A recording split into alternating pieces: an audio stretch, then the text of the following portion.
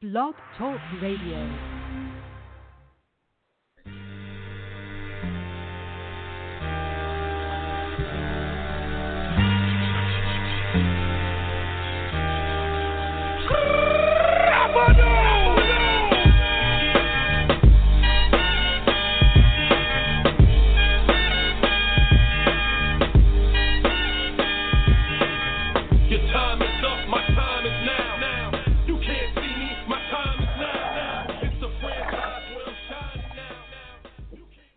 Yowza! Welcome to the 2-hour All-Star Break special of the official podcast of Redbird Rant, all things St. Louis Cardinals at Fansided. We want to say welcome to you. Thanks for joining us. What a special night we have in store. We have invited every one of our contributors, save for one who decided he couldn't join us at the last minute. That's our good friend Trevor Hoos, who, by the way, has abandoned us for the first place Milwaukee Brewers and writing for them, and we all say one big gigantic boo to him and boo to the Milwaukee Brewers. We all know they won't hold the first place spot for too long, and so Trevor will be regretting the fact that he went over to that site instead of staying with us and our miserable inconsistencies. So thanks for joining us. We have with us tonight Tito Rivera, co-editor at Redbird Rant. Tito, how are you tonight? I'm doing great. It was a great all-star break. I'm looking forward to the second half beginning, and I'm definitely looking forward to the show. We've done a lot of good work over the last week. We really have, and this is going to be an exciting night, with only one show this week, make it a special 2-hour, a Yowza edition, with everybody contributing, and that's just going to be a really, really fun. And we also have joining us Josh McDonald. Josh, how are you tonight? I'm better than Tito, but that's not really unusual. Oh, that is so true. Well, it's good to have you with us, as always. And for the listeners, we will not be having a cage match with just Tito and Josh. We also have Nathan Grime with us. Nate, how are you? I'm doing pretty good, fellas. Glad we could get this show in here before the second half starts tomorrow. Yeah, me too, because, I wrote a piece about how I really hate the All-Star break because it's just too many days off from baseball, too much going on that's not important, and it really kind of bothers me. But I tell you what, let's dive in, you guys, because we're going to be joined in a little bit by Brendan Voigt, our other host for the podcast. And let's go right into our first topic because I have a feeling we may, in fact, run out of time. For our listeners, I want to let you know that we have all worked very hard on tonight's podcast, making sure that we had a talking order so that we have it organized and people aren't talking over each other. So bear with us as we dive into this. And our first topic tonight are just takeaways from the first half of the season. I'd like to hear you guys and your opinions on what were the biggest surprises or disappointments in the first half. Give me your team MVP and the Cy Young if you had to give those awards out today for the first half.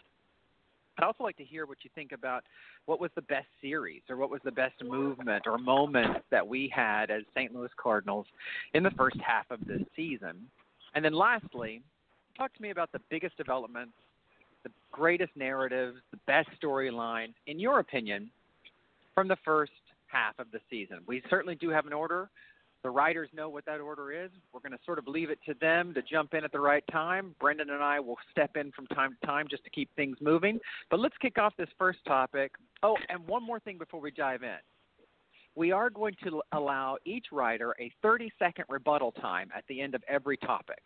So bear with us. Writers, you know to take some notes as we're going through this so that you're ready to argue with one of your fellow writers.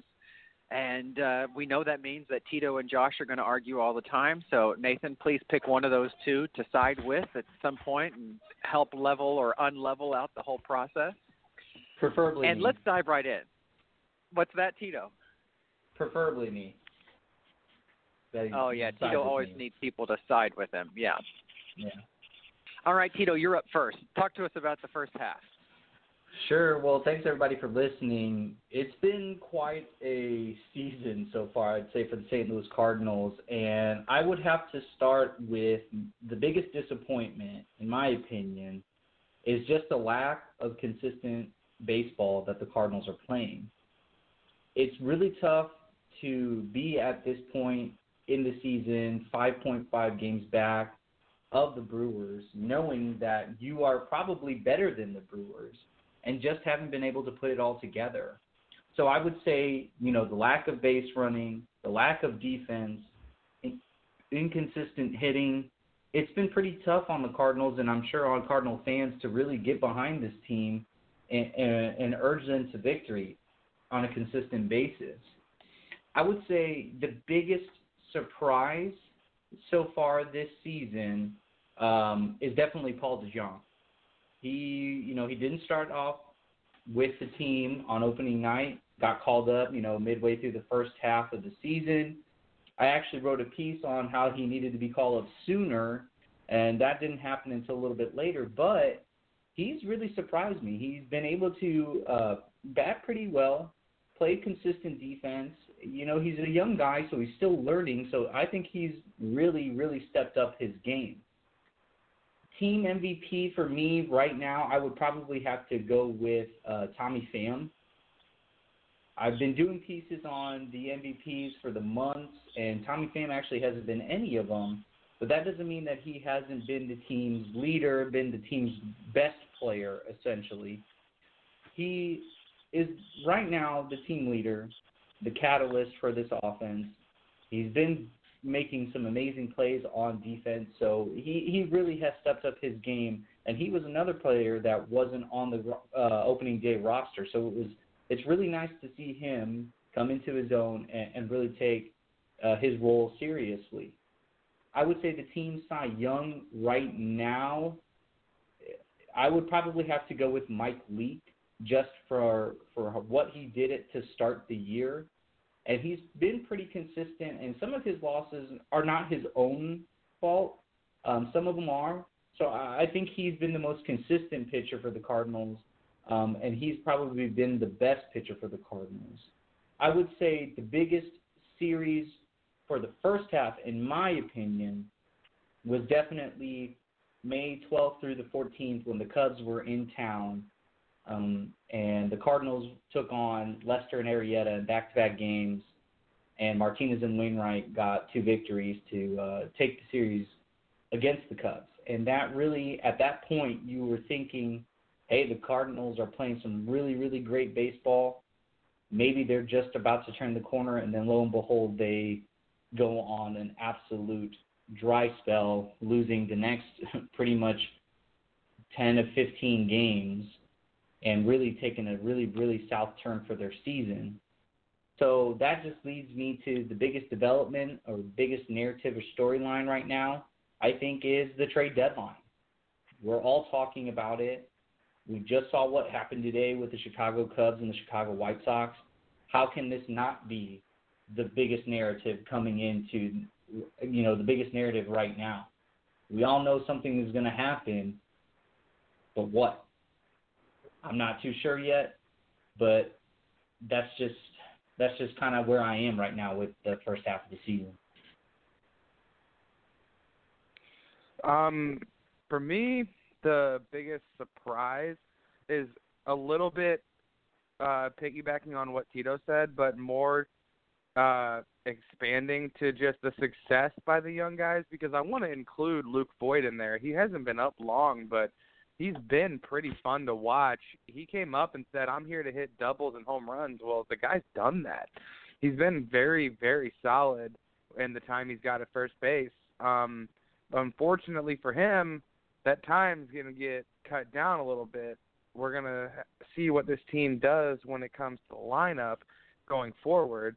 My biggest disappointment is just the inability to take advantage of a weak division. I mean, we're tied for second at 2 games under 500 with the Cubs right now. The fact that that's where we are is good and bad for so many different reasons. I mean, we're still in it for the playoffs, which is great, but we're in it for the playoffs and we're 2 games under 500. It's so many different emotions there that you just have to get used to. And I think Cardinal fans are slowly but surely learning how to get used to this this season because they've had so much success in the past. It's really hard to just move past what we've seen and then take on what we have going on right now. MVP for me did not have anybody that absolutely stuck out like this is the one, this is the guy who has been by far the best player for us this year. But I had to go look at the stats because I didn't want to go with just a random pick, so I wanted to go with Jerko. If you look at the stats, Jerko is nearly top 3 in every single batting statistic for this team. He's number 1 in average, RBIs, slugging, OPS, and hits. And he's 1 home run away from the lead in home runs. He's second on the team in stolen bases.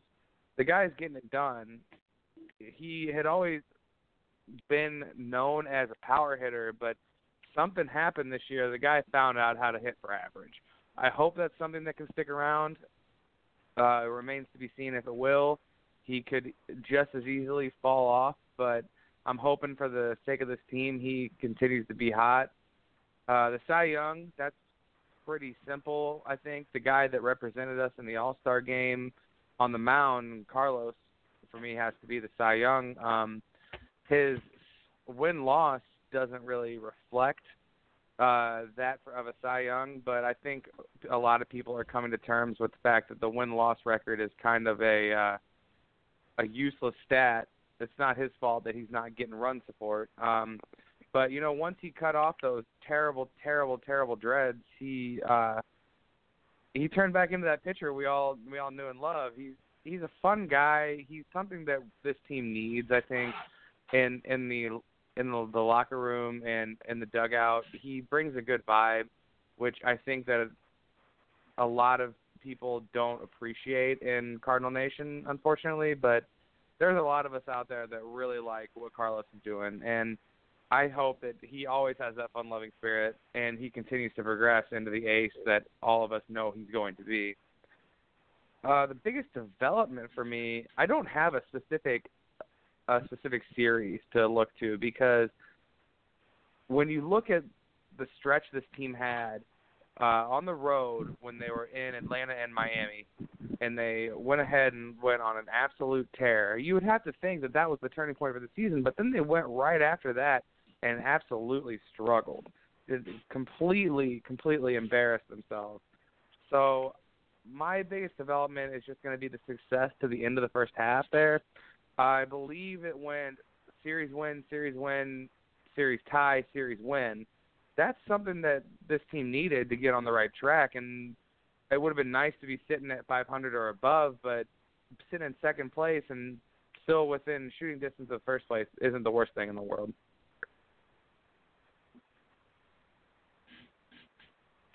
Yeah, it's a little bit tough going last here since we've got so much to talk about. But so starting from the top, and I really feel bad about that for you, Nathan, because you had to follow up the two Tweedledee and Tweedledum and come right behind them.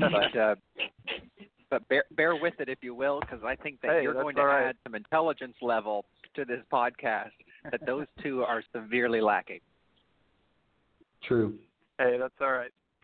Well, for me, I think I'll start with the biggest disappointment, because I think a couple of them probably come to mind. I think for me, probably the biggest disappointment has been the continued struggles in the defense and base running. It sounds like we hear that day in and day out around this Cardinals team, but it's because we keep seeing those mistakes in the field. And, you know, the defense hasn't been as bad as it was last year, but as far as base running is concerned, all the metrics and all the numbers point to the Cardinals once again being in the bottom of the league as far as base running is concerned. And it's just disappointing, because this was the narrative all off season that we had driven through our heads, you know, every week when we heard about, all of the struggles last season, and now they were going to fix that in the off season, fix that in spring training, and just that hasn't been the case. Also, I think really the sore point of this team as far as, looking at one aspect has also been the bullpen. The bullpen has struggled. Massini's had to mix and match roles all season. That hasn't helped, and the bullpen has blown a handful of games. Just think about where the Cardinals could be, if they had a lockdown bullpen at the end of games. I think they'd be in first place. Of course, you can't expect them to be perfect, but that is something that has been sorely lacking for the Cardinals this season. As far as biggest surprise, I think Tito and Josh kind of hit it on the button. The young guys have really been giving the Cardinals a jolt, especially, headed into this All-Star break. Luke Voigt and Paul DeJong, who would have thought they would be lineup fixtures in the month of July and carrying this offense at times in the last recent stretch of good baseball that the Cardinals have played. So that's been a good surprise. Tommy Pham, of course, how can you overlook what he's done? Didn't even start the regular season with the Cardinals, got called up in May, and all he's done is been in the lineup, been in the middle of that lineup 2 or 3, and all he's done is hit and played excellent defense in the outfield as well. Team MVP, Pham and Jerko are guys to look to, but if you want to look at statistics and if you want to look at performance, I'm going to give you an outsider candidate, Matt Carpenter. He leads the team in home runs, tied for the lead in home runs with Dexter Fowler. Second in RBIs, only 3 behind Jed Jerko. He's tops in on-base percentage, leads the team in doubles, and he had that transition from the three-hole to the leadoff spot, and a lot was made of that and whether he can or can't hit there. The batting average is still, down around 240, so that's disappointing to see. But he's getting on base. That's what you've got to do as a leadoff hitter. Leads the team in runs scored. That's what you would expect from your leadoff hitter as well.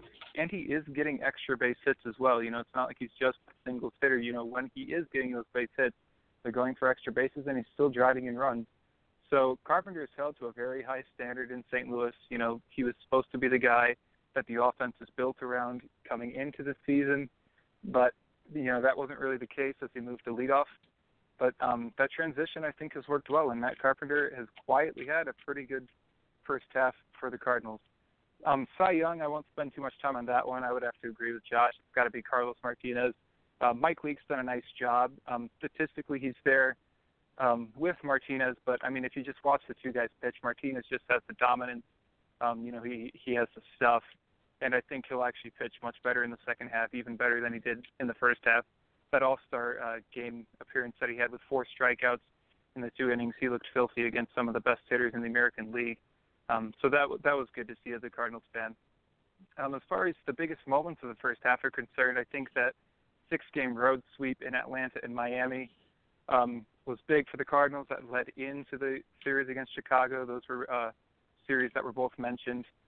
That series was sparked by Tommy Pham and Magneuris Sierra, and I think that is something you've got to look to as, why did the Cardinals not keep that winning going? Magneuris Sierra was sent down after that. You just wonder what the Cardinals, could have done in the first half if Sierra was on this team the entire time. And then for me, the biggest narrative storyline of the first half of the season, I think it's been all the lineup shuffling. At the beginning of the year, we expected it to be Fowler, Diaz, Carpenter, 1, 2, 3. Diaz is fallen off the radar. He's in the minor leagues now. That's been a disappointment. We expected Randall Grichuk to start, in left field and be in the middle of his lineup. He was in the minor leagues for a while, and playing time for him is uncertain moving forward as well. So the rotation of the starting lineup and how Matheny is going to mix and match his offensive pieces, I think, has been the biggest storyline to watch in the first half of the season. All right. You guys just put out some incredible material there, and I'm really glad of that and for that, and I hope that our listeners are as well. So I hope you took some notes, because now each one of you will have 30 seconds to go into rebuttal mode and argue with one of the other writers. I know that means that Tito is often going to target Josh, and Josh is going to target Tito. But that being said, let's dive into that and go in the same order. So we're going to go Tito, you got 30 seconds, then we're going to Josh for 30 seconds, and then out to you, Nate, for 30 seconds. So Tito, your 30 seconds starts right now. Sure. So first thing I want to touch on is, while Carlos Martinez is the ace of the staff, I just don't see how he can be the team Cy Young. I actually am looking at the numbers. Mike Leake has pretty much the same record, has a better ERA, has given up less runs than Carlos Martinez, has given up less walks than Carlos Martinez, obviously doesn't have as many strikeouts. So to me, that's pretty good. I understand why Carlos Martinez would be your Cy Young. Don't get me wrong. But to me, Mike Leake your 30 seconds are up. Hey, your 30 seconds are up. I'm dinging the bell. I'm That's playing fine. the music. Your 30 seconds are up. Dang it. I'm not. I said what I I'm not needed to letting say. you have more. I'm not letting you have more than 30 seconds, sir. All right. Next up, Josh. Your 30 seconds starts now. I'm going to shock the world, and I'm coming at Nathan.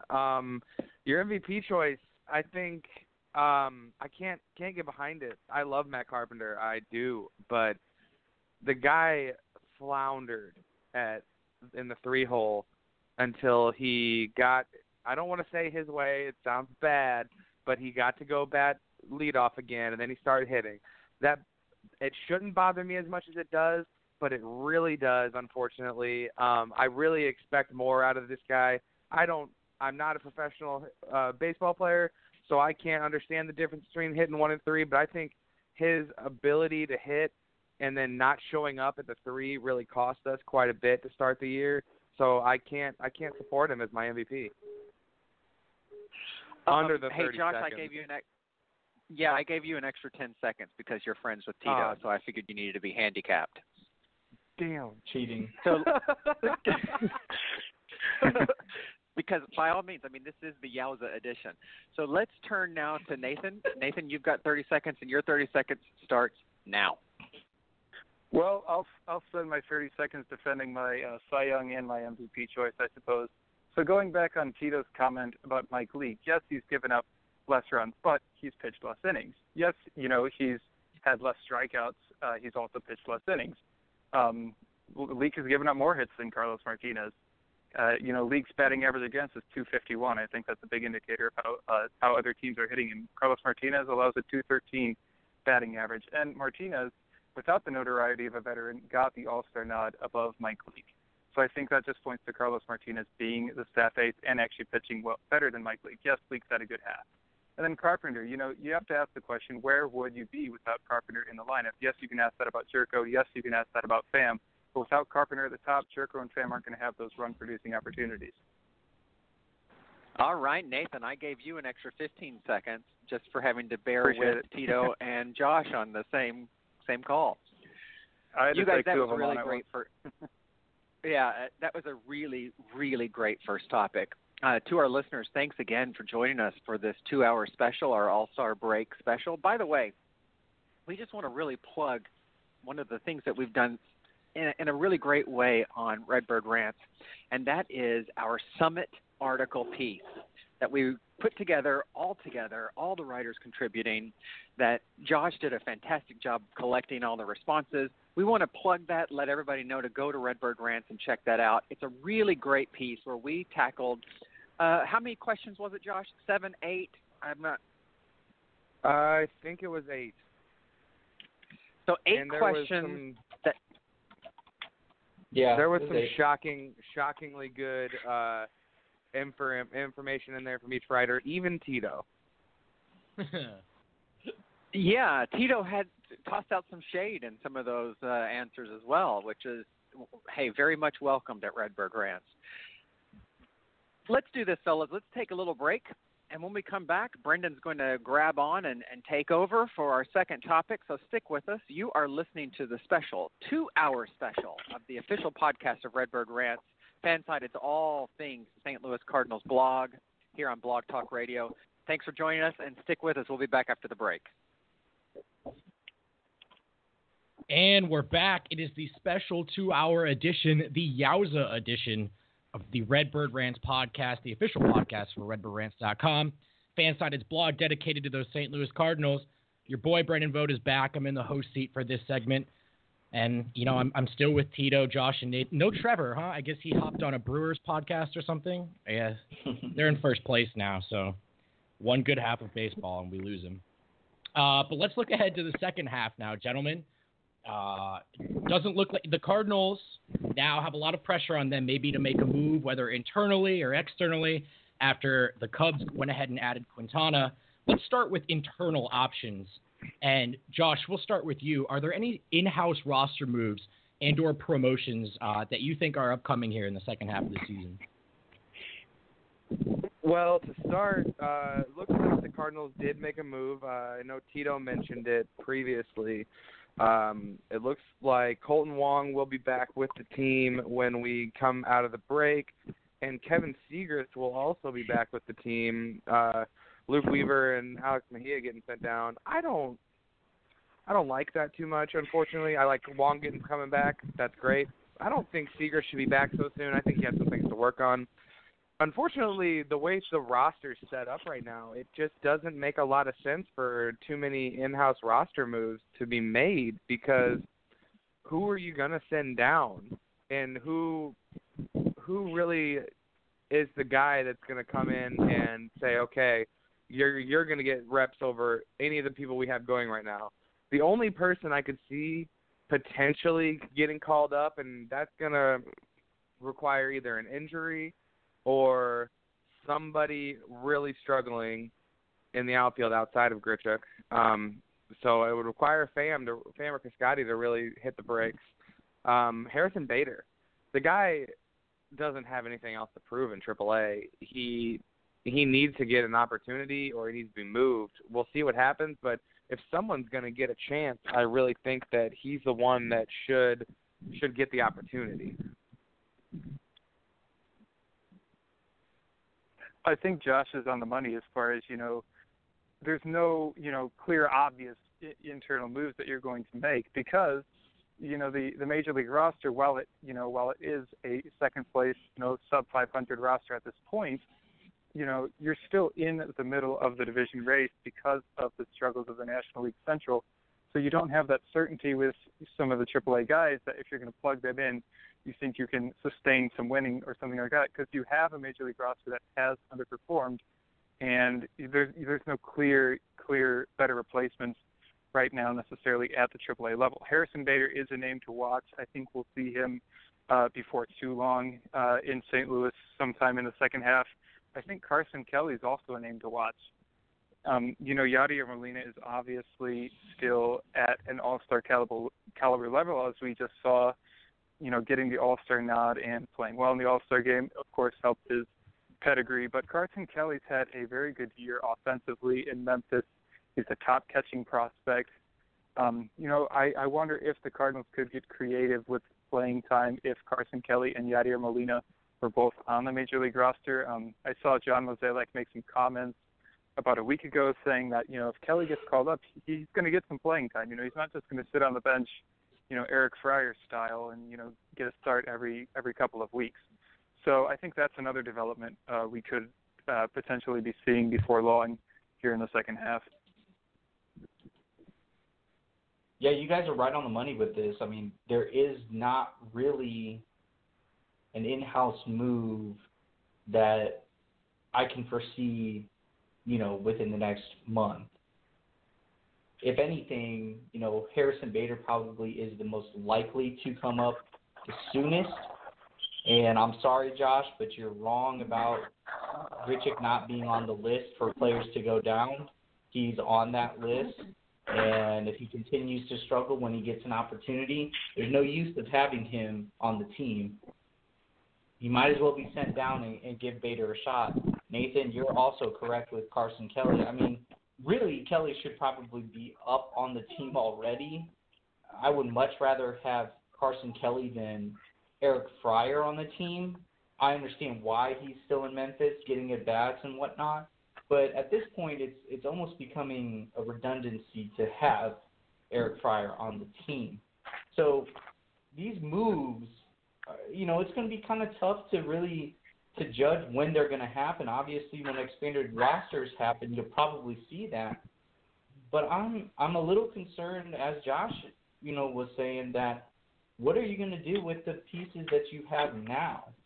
You need them because you're going through this division battle. There's not really a clear-cut move that the Cardinals can make. So maybe no moves coming internally in terms of the roster. What about the coaching staff? We know after a disappointing start to the season, some changes were made. Third base coach Chris Maloney was reassigned. I think that was a little over a month ago. Are there any more coaching changes you guys foresee happening in the second half? Is anyone on the hot seat here? I think everyone has to think that they're still on the hot seat. This team is still underperforming. You can't think that 2 games under 500 is okay and everyone is safe. But I'm not sure that this team, even if they struggle like they did a few weeks ago, I don't think that the front office is in the business of making drastic moves to management during the season. The only one that I could see, and it's tough because he's Mike Matheny's boy and seems to be bulletproof in this town anymore, is John Mabry could be on his way out. It would shock me that if they would actually do that, but they've shocked me a couple times this year in some moves they've made. So it's a complete possibility. I think that if this team misses the playoffs again this year, I think that you're looking at a real possibility that there's some real shakeups to this team. Because if there's not, I think that's just the front office saying that they're fine with where they're at. It's more that they don't want to make a move to me that shows something to fans, and I think fans will react poorly to that. Fans have been calling for Mike Matheny for how long? If they miss the playoffs 2 years in a row and front office doesn't even do a thing about it, you're going to see a lot of angry people. I think the weaknesses in the division perhaps make the situation look better and safer than it is or than it should be. We've heard comments from Bill DeWitt Jr. and John Mozeliak that they are disappointed with how the year has gone so far. Despite being still in the mix of the division, they do recognize that this is not what they expected and that they're looking for something to improve, and that's going to be something that they will doubtless keep their eye on for the rest of the season. I never really saw it as a realistic possibility that Mike Matheny would be fired anytime soon before the season started, even during the season. I think, hovering around 500 does just enough to keep his head above water as far as being, on a legitimate hot seat. I'm sure he's, I think he's on notice. I think that's a good kind of way to put it because of the reassignment of Chris Maloney. I think the whole coaching staff is on notice, as John Mozeliak acknowledged in that press conference about a month ago. But I don't see any, firings happening unless the Cardinals just tank and, end up towards the bottom of the division and, 4 out of the playoff race by September. But as long as they stay in the mix and they stay competitive this season, regardless of the record, if that division stays weak, stays competitive and vulnerable, I just don't see anything happening this season. Yeah, I agree. It's tough to shake things up when you're still competitive as a team, even if that is a relative term to the division you're in. Looking ahead to this second half, guys, are there any series you've got circled on this calendar? I know it's a long second half to the baseball season, but are any catching your eye as particularly important? Well, yeah, sure. I think right off the bat, the first 2 series are going to be very important, and then actually extending into the third series, you've got Pittsburgh, New York, and Chicago, and I think it's going to be really important for the Cardinals to continue the momentum that they had at the end of the first half and carry that over into the beginning of the second half. What I'm really keen on then after that is every single Milwaukee Brewers series. They're the team to beat right now. The Cardinals need to go into Milwaukee, make sure that they take care of business there, which historically they've pretty much done. But anytime that you're facing Milwaukee, it's a big series in my opinion. They don't see the Cubs after July 22nd through the 21st to the 23rd. They don't see the Cubs until pretty much September.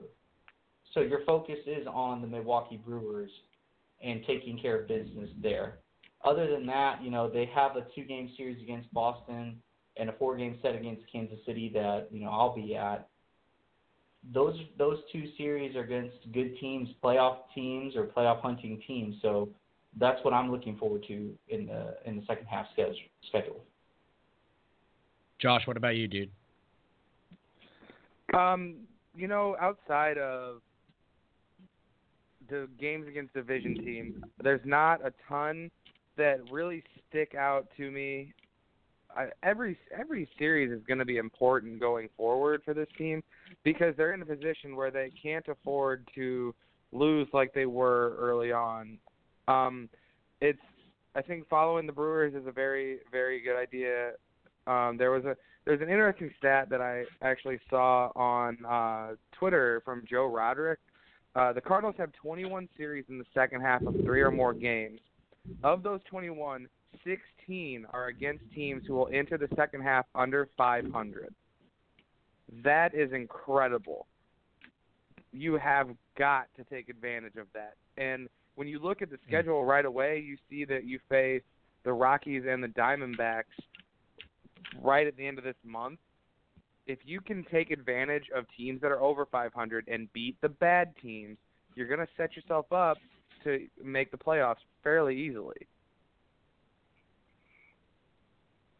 Given the nature of the National League playoff race and the Cardinals place in it, the series against the Cubs and Brewers will be the biggest as far as the Cardinals' chances at making the playoffs because the path to the postseason, for St. Louis is going to be to win the National League Central. They're just too far out of the wild card. The National League West is too good with the Dodgers, the Rockies, and the D-backs for really any team in the National League foreseeably right now to make a play for that wild card outside of Colorado and Arizona.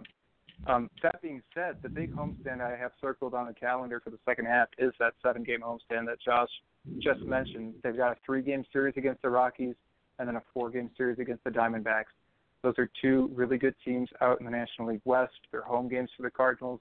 Cardinals have not played as well at home this year and last season as we're accustomed to them playing. They have got to start taking advantage of those home games, especially because, the schedule in the second half, as Josh mentioned, is favorable to the Cardinals. And these are 2 good teams, and you've got them at home.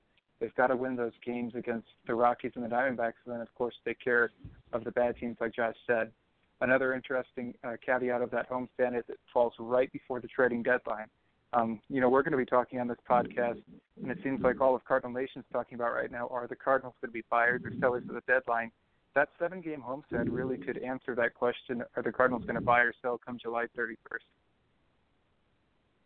And I want to just quickly say, I did see a stat that the Brewers actually have the 3rd easiest second half schedule.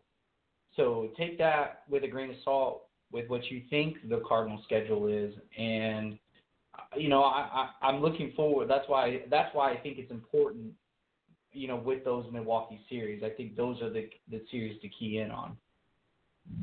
Okay, so those are the series that we should have our eyes on in the second half. What about Cardinals players? Josh, we'll start with you. Are there any guys you think are due for either a big half or a big drop-off, one way or the other? This question should be easy, but the way the Cardinals have things set up right now, it really can't be considered too easy because Colton Wong is on his way back. So Colton Wong gets inserted into second base because when he is playing, he has been extremely successful and this team has been winning. So that means Carpenter has to slide back to first. So Luke Voit is then out of the lineup unless he gets some certain days in. And you have to hope that Paul DeJong keeps playing as shortstop. So, and then you have Tommy Pham, Randall Grichuk, Piscotty, Fowler, all those guys have to have 4 people for 3 spots. So there's a lot of question on who's actually going to be playing. But if the at-bats still come for these guys, I think that someone to watch I think if Colton Wong stays healthy, he's a guy to watch. He seemed to be showing confidence at the plate. He seemed to be improving. He was batting over 300 when he was here. Unfortunately, this is his second injury, and this last one was a little bit more extensive. He was away for a little while longer. But if he can be healthy and man second base consistently, I think you're going to see him have a very solid second half. I don't know if the power will be there, but if the guy can get on base, we're in a good position. And I talked about him as our first half MVP. I just can't see Jed Jerko hitting over 300 for the entire season. He's a career like back. I just don't. He's a career under 250 hitter. The power's there for the guy, but if he hits over 300, good on him. Congratulations. I'm a moron. I just cannot see it happening. For me, a big guy to watch in the second half is Michael Lockett. You know, he's kind of the de facto number 5 starter. He's the guy that you see at the end of the rotation. About a month ago, we were ready to replace him in the rotation. We were talking about, okay, calling up a Luke Weaver or Marco Gonzalez or, you know, one of the other young starting pitchers that the Cardinals had in states down in the farm system. But he's turned it around in the last 3-4 starts. And, you know, he has solidified that rotation spot to end the first half, but I don't think his leash is all that long. You know, still, if he struggles with fatigue, if he struggles with command in the second half, I think we're going to start that conversation again. You know, will Michael Wacha be replaced? And another thing to think about as far as the rotation is concerned, if you're talking about replacing Michael Wacha, Lance Lynn is potentially a trade piece. He's potentially on his way out. The Cardinals might not trade him, but if they do, and Michael Wacha struggles, then you've got 2/5 of your rotation that's all of a sudden, you know, up in the air. You're questioning what to do about their rotation. So that is something that I'll be looking at in the second half. Tito, any players you got your eyes on? Yeah, absolutely. I think the player to watch at this point for the Cardinals is Matt Carpenter. And I say that because he moved back to the leadoff spot, started hitting better, but he still isn't hitting for that consistent average that we know him to be hitting for.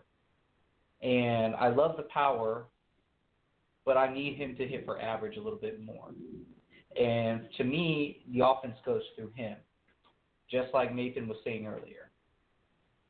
If he can start to develop, to get on base a lot more, to get consistent average, it's going to be great. Yes, I know he walks a lot, but I'm looking for doubles. I'm looking for, you know, from gap to gap, down the lines. So he's to me the player to watch going into the second half of the season. And another player that you would like to see is maybe Dexter Fowler, to see how his injury heals up and see if he does any better with his heel. But if there was a player to watch for a regression, I think Josh is correct that Jerko is probably the guy for regression. As he mentioned, you know, he's under 250. He's actually a career 243 hitter. So that's not that good considering where he is right now. But if there's anybody that's going to be regressing, it's him. So it's tough. It's tough to really know what to watch for when the Cardinals have played so inconsistently. And maybe Luke Voit is another person to throw in or players to watch in the second half. With how well he's done, maybe he gets more chances and more opportunities to start for the Cardinals. All right, there you have it. Your answers are in. Let's get those pencils down. I'm putting 30 seconds on the clock. And Josh, any strong objections that you have? Let's hear them. You know, I want to come out here swinging, but I think I agree with a lot of the things that have been said. This team has a lot of questions coming forward, but I think that both of these guys made good points, and I don't like admitting that. That feels dirty to me, and I'm really going to have to just find a lot of things to nitpick going forward. Fair enough. Interesting use of your 30 seconds there. Nathan, do you have anything negative to say about Beavis and Butthead? You know, not necessarily. I think I'm just going to take the time to add one more name to watch that I was thinking of, Paul DeYoung. I think the shortstop position, it will be interesting to see how that plays out. Will Aledmys Diaz come back? You know, how well will Paul DeYoung play given the regular time moving forward? Shortstop's a position to watch for me. Tito, I'm going to give you some extra time on the clock here because I skipped you earlier. That wasn't on purpose, although I know hating on Tito's kind of a theme here. That was an accident. You get 60 seconds. Any objections that you have, let's hear them. Boo. I would say I honestly I don't have really any objections either. I would say that, you know, I'll use the rest of the time to talk about the hot seat for the coaches. Mabry has to be on that list. There's no way he's not, and I'm sure he still is right now. Mike Matheny is also a name on this list that needs to really have a reality check. He's got to get it together. He's got to get this team moving in the right direction soon, or else you will be seeing a new coach for the St. Louis Cardinals come next season. All right, well, it's time for another break. So stick around and don't go anywhere, because when you come back, I'm going to hand this thing back over to the exalted Dr. Miles, and we're going to talk a little bit about the trade deadline and the rest of the month. So don't go anywhere. You are listening to the Yowza edition of the official Redbird Rants podcast. Hey, thanks for sticking with us. Man, that was great. I love this, you guys. I love having 2 hours. I love having two hosts. I love all this input. This is a lot of fun. I hope you listeners are really enjoying it as well. Welcome back to the Yowza edition, the 2-hour-long special, all-star break special of the official Redbird Rants podcast here on Blog Talk Radio. If you didn't know, just as a quick plug, we at Redbird Rant have got an amazing articles that go up every single day. You need to follow us on Twitter at FS Redbird Rants. Follow each of the writers individually. These are some great guys, really funny guys, a lot of fun that we have while watching the games, a lot of times that we really give each other a hard time. So, stick with us. Follow those things. Check out our articles at Redbird Rants, and then also tune in every Monday and every Thursday during the regular season as we host a 1-hour podcast on those days that are hosted by myself and by Brendan, who you're getting to hear us sharing the hosting duties tonight. And we host with a slate of 2 other writers from Redbird Rants and go head-to-head as we discuss the topics of the week. Really wonderful stuff, so tune in for that. So, hey, guys, what we are up to now in our topic list is the trade deadline at the end of July. That's coming pretty quickly. And what I want to do, we've got a couple questions that we had built together as writers. But instead of asking those questions, I just want to open the discussion table to the topic of the trade deadline. Really want you guys to just take it wherever your gut's telling you. And, what should the Cardinals do? So fill us in. Let's start out with you, Nathan, and then we're going to move through the list. So, Nathan, kick us off. Trade deadline coming up in the end of the month. How are we? Well, the looming question is, will the Cardinals be buyers or sellers? And that's the question we've asked for weeks now. I'm not even sure that's the question that we're even going to get answered, because this team has been inconsistent. We haven't had answers so far as to where this team's going to go. I'm just hesitant to go and get big major league pieces, sell prospects, because I'm just not sure if a piece or two would put this team into title contention. Yes, it would help the Cardinals in the National League Central Division, but the Brewers and the Cubs, as we saw today, both of them made moves for pitching. They are going to be improving around this trade deadline as well. They're not just going to stand pat and the Cardinals and watch the Cardinals, pass them up. All these teams are going to be looking to improve one way or another. For the Cardinals, I'm not sure that's going to be, selling some minor league pieces for a big guy like Josh Donaldson, or big bat like Giancarlo Stanton, or a big pitcher or whatnot. I just don't really see it happening, because the question has to be, yes, it'll help you get to the playoffs, but the Cardinals have been to the playoffs, 2012 through 2015 and not won a World Series. And I think they, when you're the St. Louis Cardinals, you're expecting to be in contention for the World Series, at the end of October. And I just don't know if this is a team that they can build around to win a World Series. That being said, what they can do around the trade deadline is they cannot shake things up too much and still get some value in return, as far as guys like Lance Lynn or Sungwon Oh, who are free agents at the end of the year, that you would like to see back with the Cardinals. They would certainly be welcome as far as roles on this team. Lance Lynn would still have a spot in the rotation. Sungwon Oh would still have a spot at the back end of the bullpen. But if you can get young talent in return, you can never have too much young talent at the minor league level. And the Cardinals are building that farm system back up after we had a lot of graduates, around 2013 and 2014.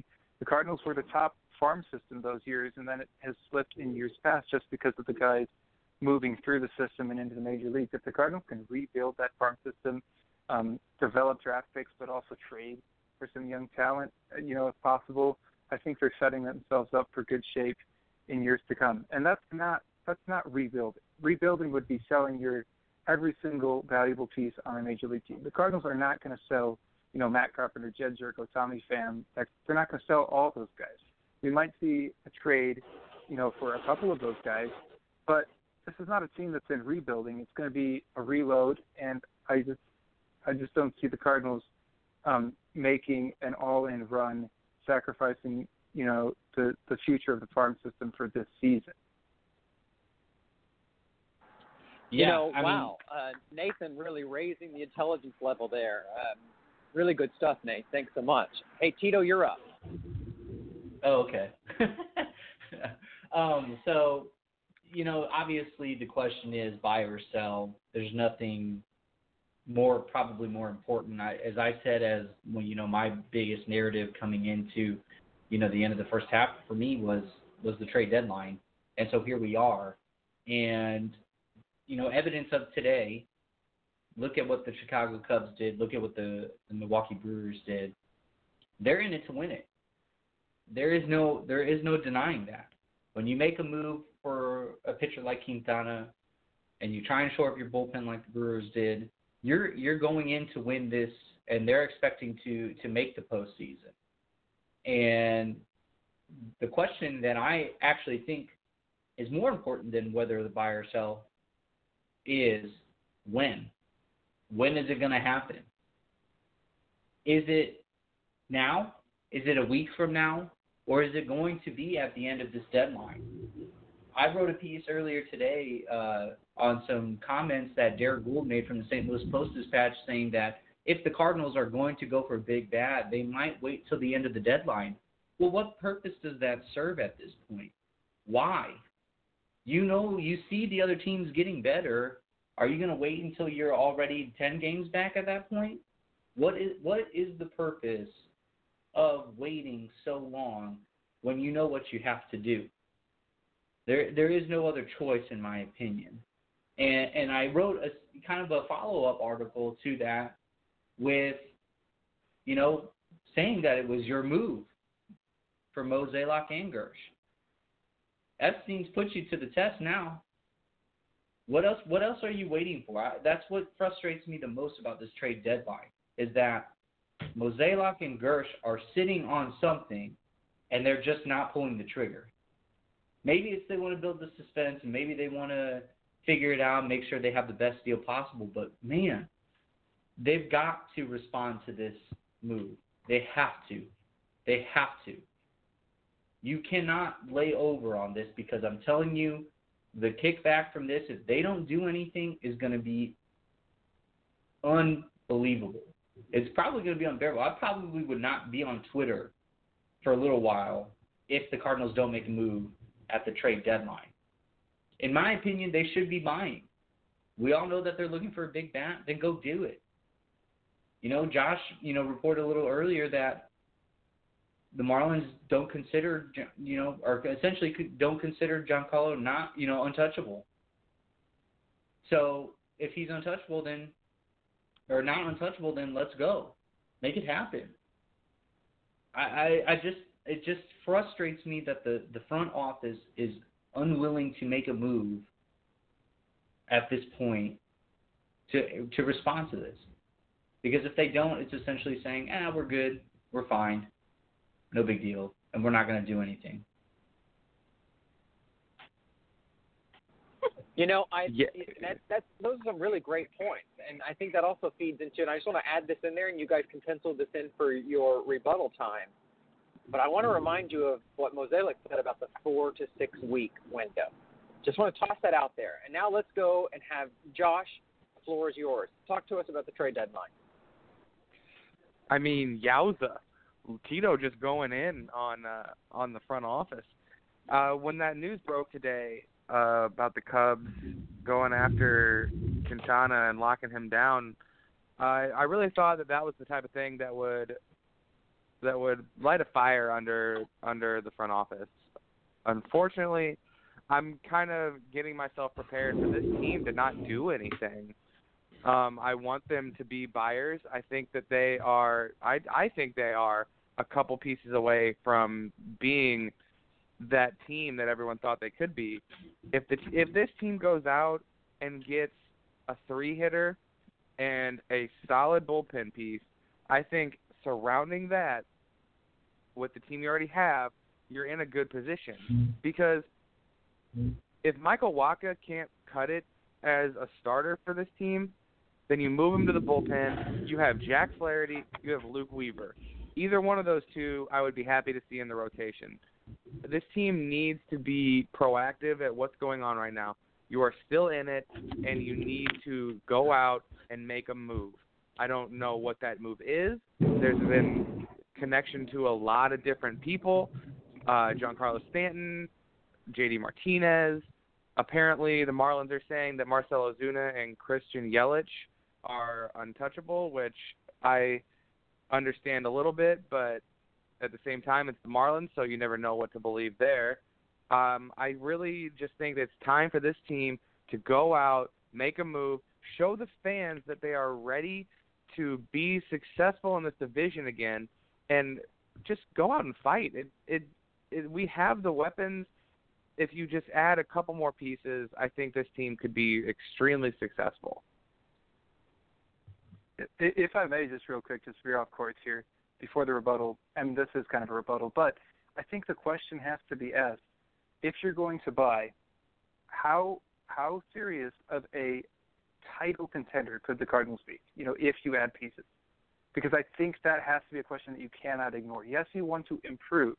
Yes, you want to make the playoffs. Yes, you want to be more than 5.5 games out. Yes, you want to be above 500. These are all things that the Cardinals are not right now. You have to look at the end game. You have to look at where the Cardinals are going to end up if they buy. Because I have seen the Cardinals fans for the last 3, 4, 5 years at the end of the season when they get bounced from the playoffs say, if only the front office would have done something to actually make this a title contender and not just a playoff team. They got Brandon Moss in 2015. That helped them win 100 games. That helped them make it to the National League Division Series.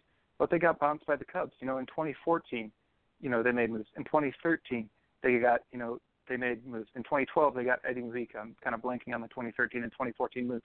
That, gave them enough to win divisions. That gave them enough to make it to the National League Division Series, the Championship Series, but it didn't put them over the hump.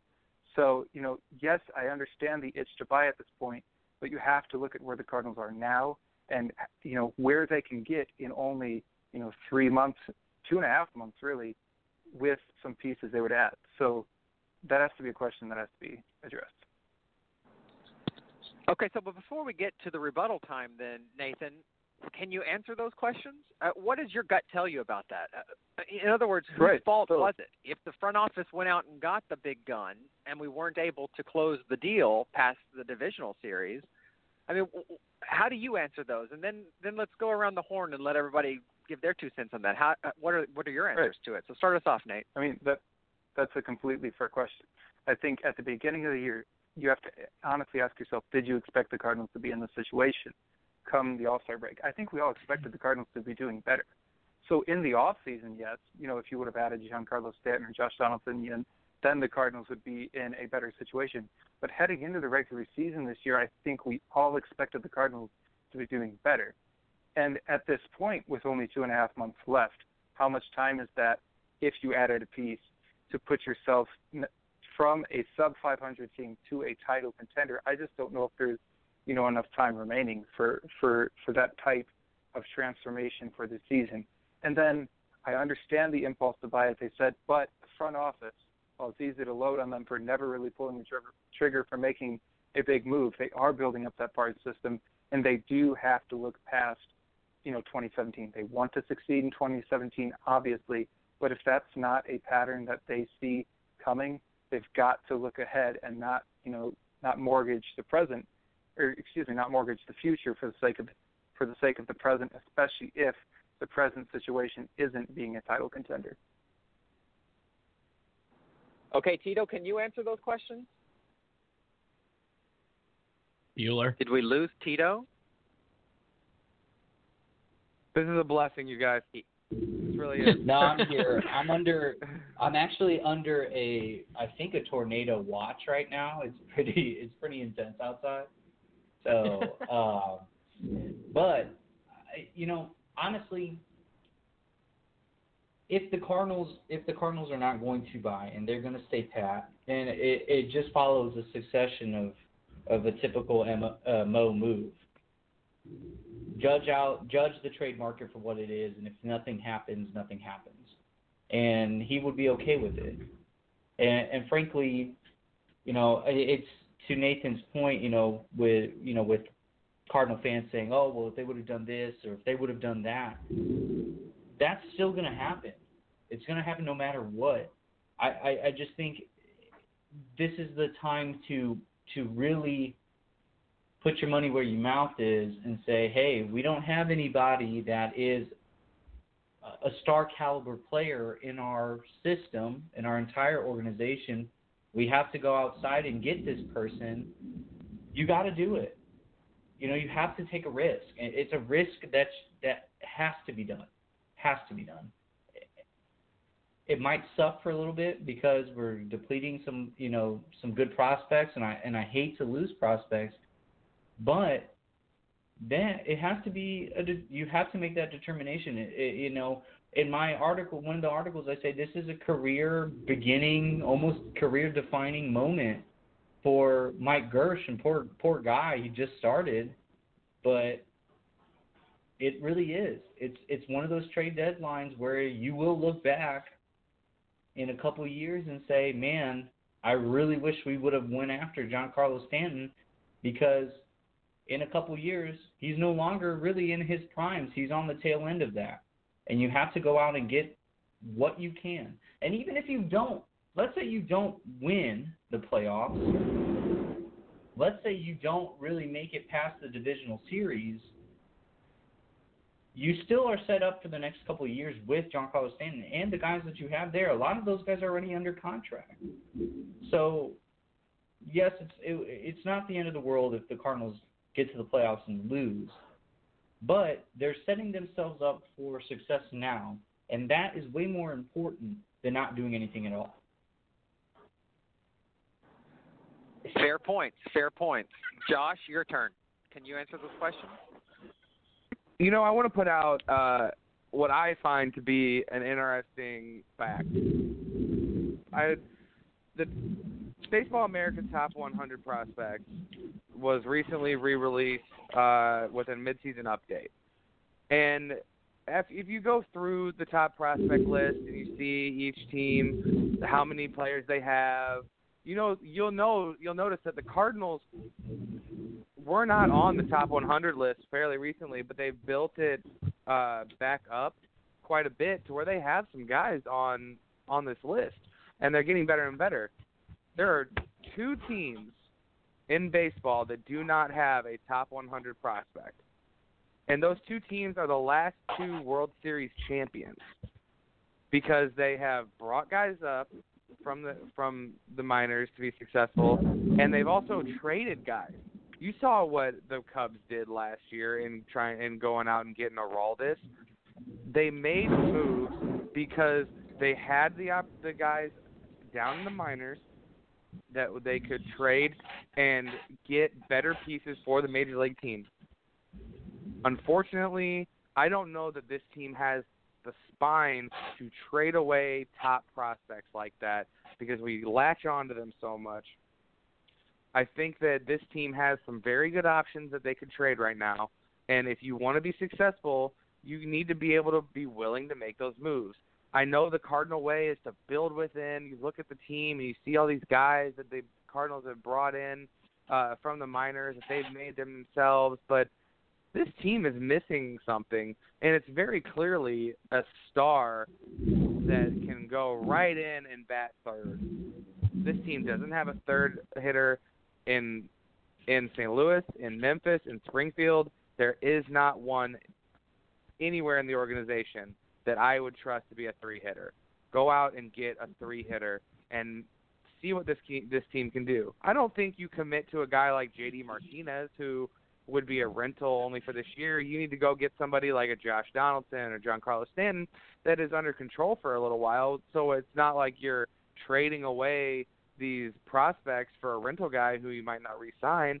You're trading these guys away for someone who you have on this team going forward that can potentially make you a playoff team. Okay, so we have reached rebuttal time, and what a great topic. I hope you guys are taking notes because I've got to imagine that you have some argument points.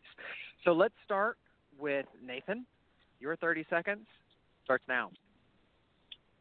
Well, to Josh, on the point about the last two teams that won World Series, the Kansas City Royals and the Chicago Cubs, those teams did have, the core of those teams was building within. They had homegrown talent that they built around, and then they made those moves. Once they had a good enough team of homegrown talent, they made those moves at the trade deadline to put them over the top to win the World Series. The Cardinals don't have a core that is solid enough to say if you just added Giancarlo Stanton, just added Josh Donaldson this year, they could win a title. That being said, I do like the idea of adding, a three-hitter, a guy you could build around, but you always have to adapt. What that looks like July 31st this year could be different what it looks like in the off season after the season. So, the situation is always changing around you, and that's something the front office always has to deal with. Excellent. Tito, 30 seconds starting now. I'm just going to reiterate again, the Cardinals front office. And your 30 seconds are up. Okay. I'm just kidding. Okay, your 30 seconds starts now. I can't even think right now. I'm just going to reiterate, the Cardinals front office has to respond to this move by the Cubs. They have to. They have to get something done, and it needs to happen sooner rather than later. Yowza. Yowza. Fantastic. Josh, your 30 seconds begins now. This team doesn't have the pieces to be sellers. They could get a couple away. So why not try and commit with this team? They have, if the right amount of trades are made and clear up some playing time for guys, this team can be successful. They have the right pieces. They just have to get them the playing time. That's really all I have to say about this. They should be buyers. They should go get a big-time player. This should be an exciting trade deadline. I just hope that they don't disappoint. Well, fellas, I have to tell you, I think that this is probably the best podcast we have ever done in the history of Redbird Brands, and there have been some really good ones. So I think it's really great. To our listeners, I hope you're having a great time. Thanks for joining us tonight for our 2-hour All-Star Break special. You can tell we are itching for some baseball. We're at each other's throats because we are having to miss our St. Louis Cardinals at least until this time tomorrow night when we will be watching Cardinal baseball. Let's take a little break. And when we come back from the break, Brendan's going to take over as host and lead us into the next topic. You are listening to the Yowza edition, the 2-hour special, the All-Star Break special of the official Redbird Rants podcast here on Blog Talk Radio. Thanks. We'll be back after the break. And we're back. We've replaced the soothing sounds of Dr. Miles' voice with the nails on the chalkboard that is my voice. Gentlemen, that was a nice segment there. I'm ready to jump back in here. Earlier in the pod, we talked about the inevitable return of Colton Wong and Kevin Segrist. As our new PBO, Johnny Moe, remarked, they'll both be back on Friday, July 14th. So I want to talk a little bit about how this is going to affect the rest of this roster. Nathan, we'll start with you. Wong and Segrist being activated or brought back from the disabled list is going to require some corresponding moves. What do you think is going to happen? Well, practically speaking, the corresponding moves were Alex Mejia going back down to AAA and then Luke Weaver also returning to AAA. But the corresponding moves on the big league roster will be interesting to see. You've got Colton Wong, who has played a very good second base this season and has had his best offensive year of his career. In my opinion, he's got to play. He's got to start at second base. The Cardinals winning games when he's starting. Colton Wong, great batting average, great on-base percentage, hitting for extra bases. He's put it together pretty well this season compared to seasons past where he just hasn't lived up to that potential, that player that we know he could be. So Colton Wong's got to be the second baseman. That moves Matt Carpenter back to first base, and that kind of shoves Luke Voit out of the starting position that when he had it, he was hitting very well. And, in the middle of that Cardinals lineup in the past couple of series, that really sparked the Cardinals offense. And now without Luke Voit, in there every single day, presumably, I wonder if Colton Wong's offense could supplant Luke Voigt's offense. That being said, there were some comments made by, I think it was Mozeliak and Co., saying that Voigt will still get some starting opportunities, especially when you've got a lefty on the mound at first base, and Carpenter can just shift back over to second base. That presumably means that Colton Wong will not see a lot of starting reps when a lefty is on the hill. But, yeah, you have then 5 infielders, Jedd Gyorko, Paul DeJong, Colton Wong, Matt Carpenter, and Luke Voigt vying for 5 spots. And all 5 of those guys you expect to produce offensively. So we'll have to see how that goes. We'll have to see if there's any developments as far as playing time changing based on performance. That'll be something to watch immediately starting tomorrow in Pittsburgh. And then Kevin Seager's coming back. He struggled this season. A lot of that was probably due to the injuries, the nagging injuries that landed him on the disabled list in the first place. I wonder how healthy he is, if he's got that velocity back, and what kind of pitcher he can be in the Cardinals bullpen. He was the go-to setup guy the last couple of years, when Trevor Rosenthal was the closer. I don't really have the confidence that he'll ever really return to that.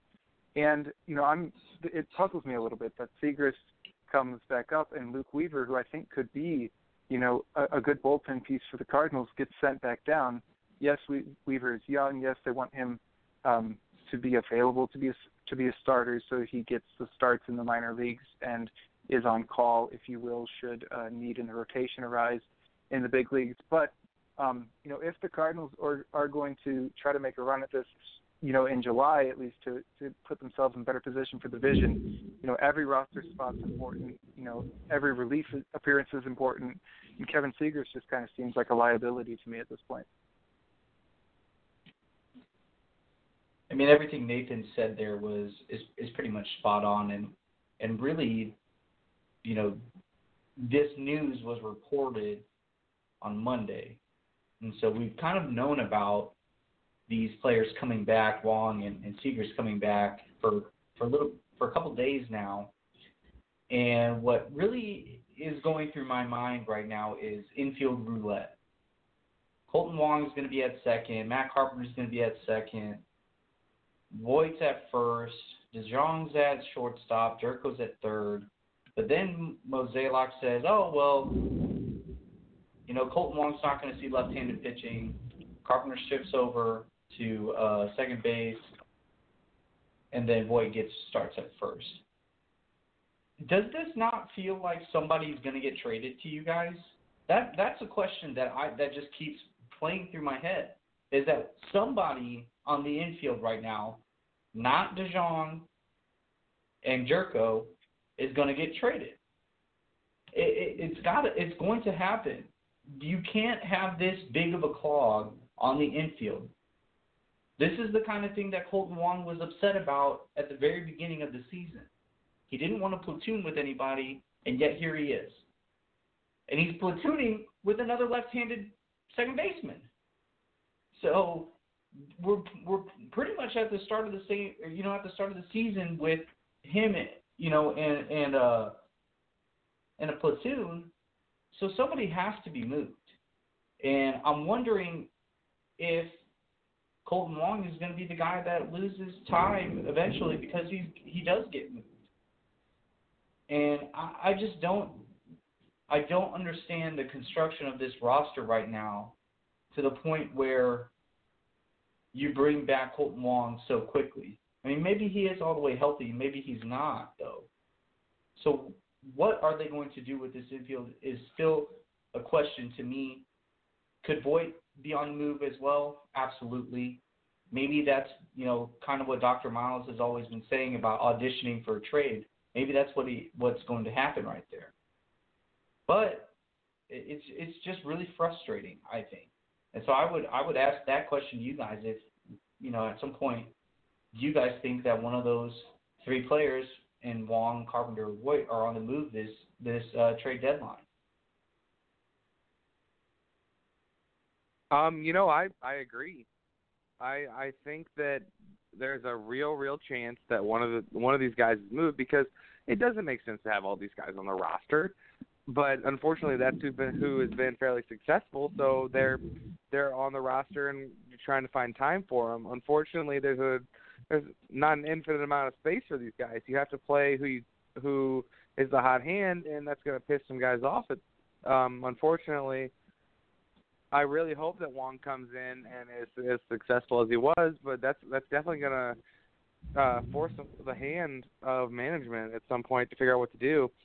Paul DeYoung's in a good position because Aledmys Diaz is lost at the plate and really can't turn left or right when it comes to playing shortstop, so he's not in a ton of trouble. The second base area is a bit of an issue. I think that if anybody's going to go, I think it's Colton Wong, which isn't super exciting to me for the point that I don't want Matt Carpenter to be our second baseman going forward. I don't know that he is – his bat's great, but defensively I'm not a huge fan of that. But what I would really like to focus on, because Tito spent quite a bit of time talking about the infield, is the bullpen. Kevin Segras is up. Luke Weaver goes away. I agree with Nathan that Luke Weaver could have been a very solid asset out of the bullpen, but again, we find him as a guy who wasn't used maybe as much as he could have. He was used a couple times. One of them was kind of in a mop-up duty to an extent, even though he really should have a bigger role. But I want to know what Kevin Segras has done to show this team that he's ready to come back. He had 2 games in Double-A and left those 2 games with a 9 ERA. What exactly there did he show to the Cardinals organization that he is ready to be activated? I do not understand this. I would have much rather have kept Luke Weaver up, keep Segras down in the minors for as long as you can so that he can try and find what he had lost. I think that this is just going to turn out to be us seeing Kevin Segras come up and either re-injuring himself or just being disappointing when it comes to what he's actually giving us. And then you have to factor in Zach Duke is close. He's in Memphis. He's very close to coming back. I think that when he comes up, you have to think it's Brebbia or Tui going down, and those have been 2 fairly successful guys for us. So I think Kevin Segras at this point has just kind of become a giant thorn in the side of the bullpen. But that's just where I'm at with it. I'm a little disappointed with half of the moves that they've made. I'm hoping that Segras doesn't disappoint, but I'm not going to hold out too much hope. And to add on to the Kevin Segras, hold on one second. To add on to the Kevin Segras thing, his velocity is also not where it needs to be. In the 2 games that he's pitched, his velocity has not been the same either. So that's just throwing on to the inflated ERA. It hasn't been the same all year. So do you guys agree, and I'm talking to Nathan and Tito here with Josh, in that Segras is the odd man out? Do you expect Duke to make a return? And if he does, would you like to see him get a shot? Well, Duke has been on rehab for a week or 2 now. I really haven't seen the results or any updates on him. But, yeah, if he's ready to return, I'd love to see him get a shot. I think he's a better option than Kevin Segras at this point. Thankfully, Brett Cecil has turned his season around, or else we'd be talking about, Tyler Lyons having to be thrown into the late inning lefty role. And, yeah, I know Tyler Lyons could do a fair job, but then he'd be really your only reliable lefty. So that takes a little pressure off a potential Zach Duke return. But if you're going to have 3 lefties in the pen anyways with Segras, I'd rather see Duke as your third lefty. Tito, gaze into your crystal ball here and tell us Cardinal fans, can we see Zach Duke in the second half of the season? I think there's a really good chance, probably a 90% chance that you will see Zach Duke. He's looked good in his rehab assignments, Yowza indeed, and I would expect him to be up with the team at some point. He's an interesting pitcher because he was, acquired, I think, was it last year, and then he went down with Tommy John, so we were kind of given a taste, and then it was taken away really quick. So now I think he's going to have a chip on his shoulder when he gets back and have something to prove to the team that, the acquisition for him, wasn't wasn't, for just nothing. So I think getting him back on the team is the right move to do. All right, we've got our answers in. Now let's hear those rebuttals. 30 seconds on the clock. Nathan, do you have any outstanding objections to anything you just heard? Well, wind it back to Colton Wong as we started the topic. What Tito said, Tito wasn't sure about why Colton Wong was activated so soon with the, with the abundance of infielders. If Tito wants to see Colton Wong traded, wouldn't he want to see Colton Wong have playing time? Because then, his stock's going to rise if he continues, the strong seasons that he's got offensively. And also if he's going to be a potential trade option, he's going to need to prove that he's healthy. So, that's why Colton Wong's here. Tito, let's toss it back to you. Sure. My easy rebuttal to that is could he not get playing time in Memphis every day? Couldn't he not show that he's healthy in Memphis every day? I mean, I don't want him traded. That's not what I'm saying. I think he's just the odd man out at this point because you said it yourself that Matt Carpenter was probably not going to get traded. And would you rather keep Luke Voit or Colton Wong at this point? Right. And if they're not planning on trading Wong, then the reason to have him in the big leagues is, because he's going to help you win. The Cardinals are winning when Colton Wong was on this team. And that's fair, but again, we come back to the crux of this entire segment of we have an infield problem. Josh, 30 seconds on the clock. I know the guys agree to an extent. We're going to see Zach Duke. I want to up that 1,000% chance we're going to see him. He has been mowing through the minors. 5 games that he's had an appearance in, 5 innings, 0 earned run, 5 Ks. It's shocking that he's at the point that he is now after having Tommy John, I want to say 8 months ago. But he's something that this team needs, and he's a very effective arm out of the bullpen. We're going to see him, and I think we're going to see him within the next 2 or 3 weeks. All right, guys, that's going to wrap it up here for this segment. We're going to take another break. When we come back, I'm going to switch back out with Dr. Miles, and we'll hear more from Nathan, Tito, Josh, and a surprise appearance from our 4th contributor, the Tornado. Thank you so much to the Tornado for making an appearance on this podcast. We appreciate you filling in for Trevor. All right, don't go anywhere. You are listening. Oh, you messed up my transition, Tito. What? No. All right. The storm is crazy out here. Trust me. So if Tito's still alive when we come back, we'll hear more from him. Don't go anywhere. You are listening to the Yowza edition of the Redbird Rants podcast. Hey, thanks for sticking with us. I am Michael Miles, co-editor at Redbird Rants. Man, isn't this great? We keep going back and forth from the very, very skilled host and the adroitness exhibited by Brendan Voigt. You get to come over to me for a bit. We get to hear all the intelligence from the 3 great writers who've joined us tonight, Nathan, Tito, and Josh. Just amazing, amazing, amazing stuff. And we also have, as Brendan mentioned, a special guest in the way of a tornado bearing down on Tito. I guess all that negative mojo that Tito puts out into the Twitterverse has found its way back to him. So, guys, let's dive back into our next topic. Yeah, karma indeed. I think that tornado is saying one gigantic yowza. So speaking of yowza, let's talk about the farm. Let's talk about the farm system with the Cardinals, because as we saw today, many teams have put a very large and important value upon the farm system. We saw that with the White Sox demand from the Cubs to send them some very high-ranked prospects in exchange for a single left-handed pitcher, and a very good one, mind you, but we get to see the importance of the farm. And the Cardinals in the past, as we know, have not had a very strong farm, but it seems to be that there's a resurgence in that.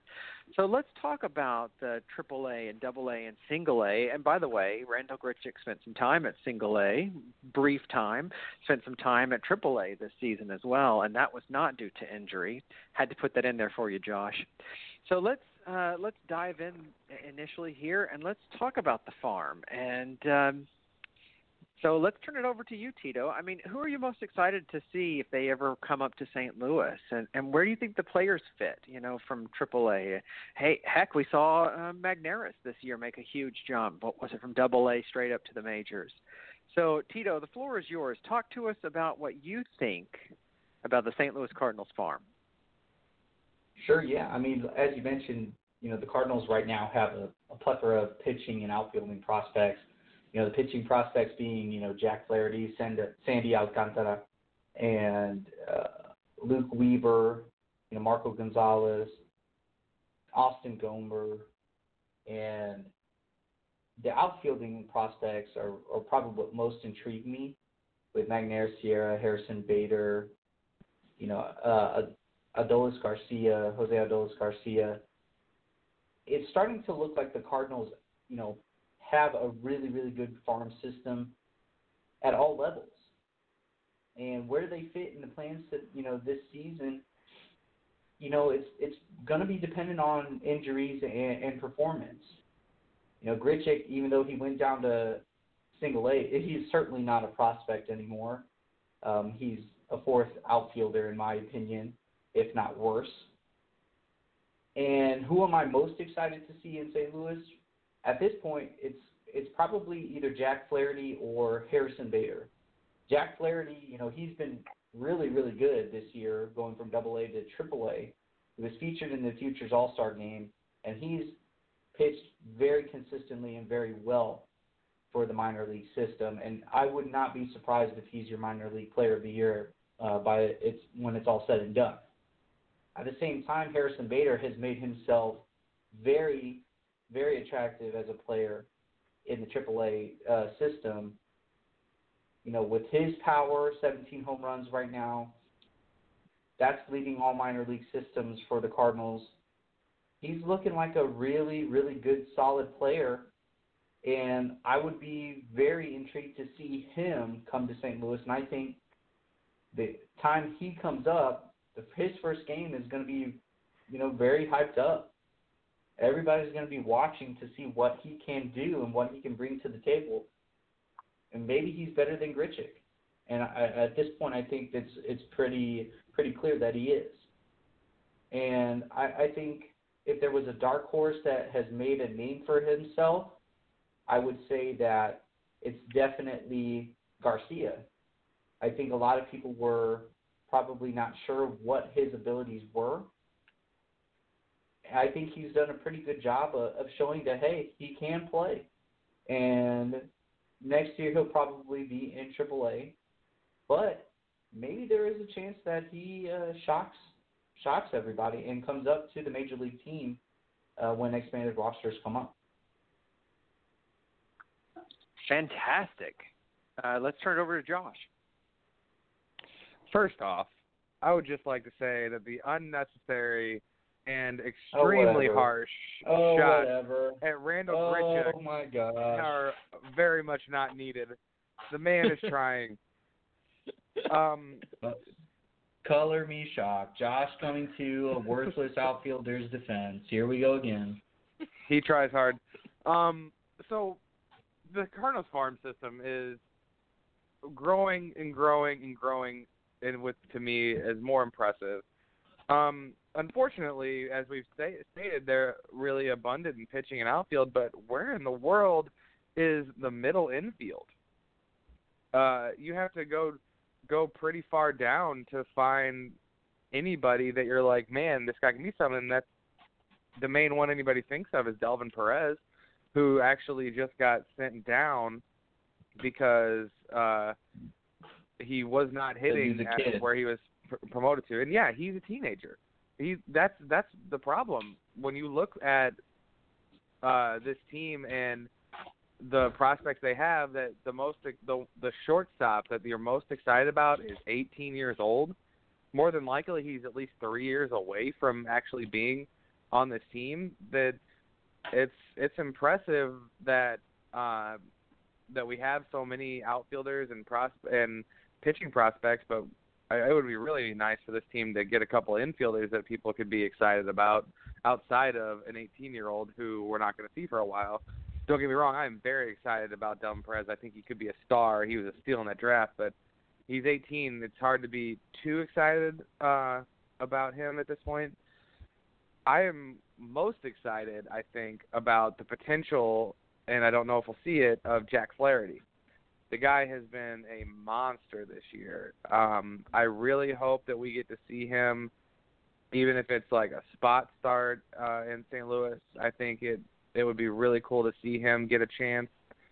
And Luke Weaver, I would also like to see get a chance starting again. I know he had his opportunity last year, didn't go great, but he's grown. He's getting better. You look at him, Jack Flaherty, and Marco Gonzalez are all putting up really impressive stats in Memphis right now.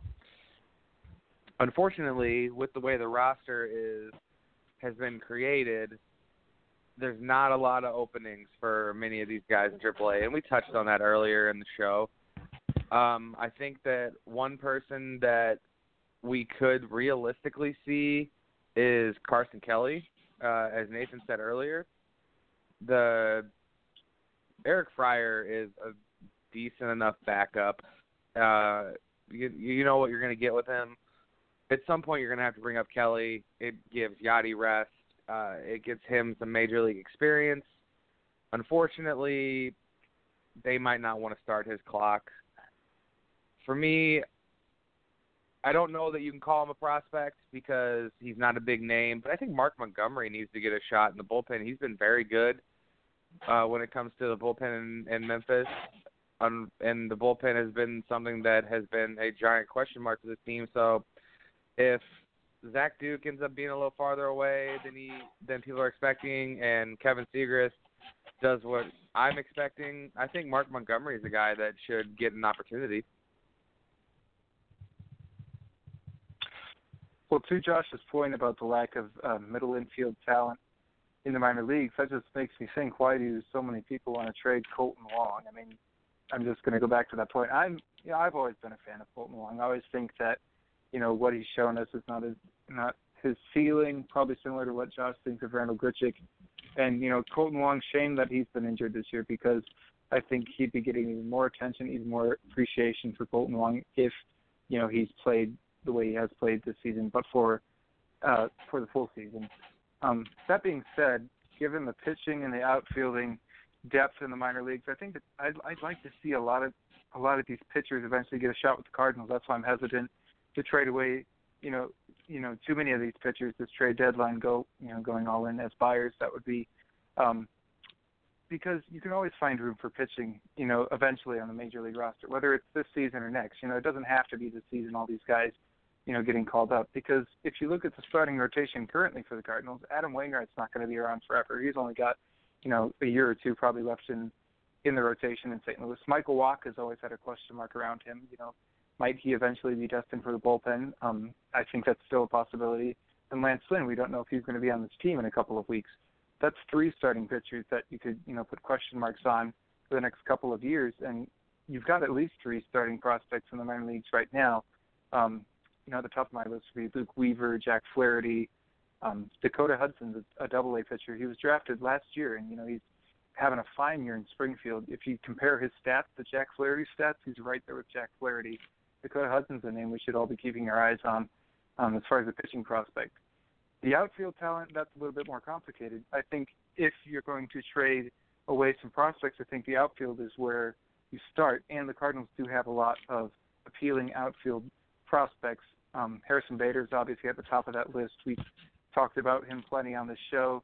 I'm glad Tito mentioned Adolis Garcia. He was signed in spring training, Cuban player. Really weren't sure what we were going to get with him. He's in his mid-20s, so he's a little older for a prospect just because he's, on the international market. But he started the year in AA, and now he's been in AAA for nearly a month, and he's, hit around 400. So I'd like to see them, push the envelope on Garcia, perhaps even get him up here in September, see what he can do. In AA, you've got an outfield of Magneuris Sierra, Oscar Mercado. Those are two guys that the organization is high on. They profile similarly as far as speed and contact is concerned. So the Cardinals do have a lot of good outfield prospects, and if you're going to look to deal prospects, I think outfield's the position where you have to start.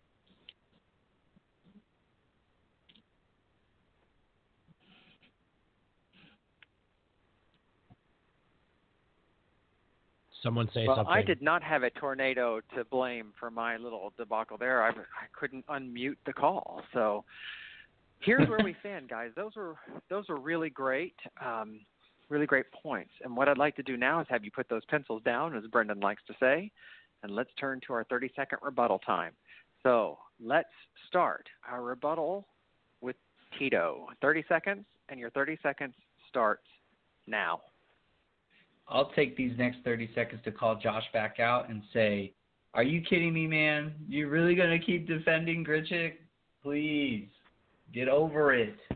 He's not going to pan out. It's just not going to happen. He needs to be the fourth outfielder or he's going to get traded. I'm telling you, prepare yourself for the worst. Your heart's going to be broken, and I'm not sorry. Ooh, a shot across the bow. Fantastic. All right, let's turn to you, Josh. What do you have to say to that in your 30-second rebuttal? I'm going to defend Grichuk until the day I die. I did the same thing with Peter Borges, unfortunately. And look where that got him. Yeah, it doesn't really help your argument. Look where it got him.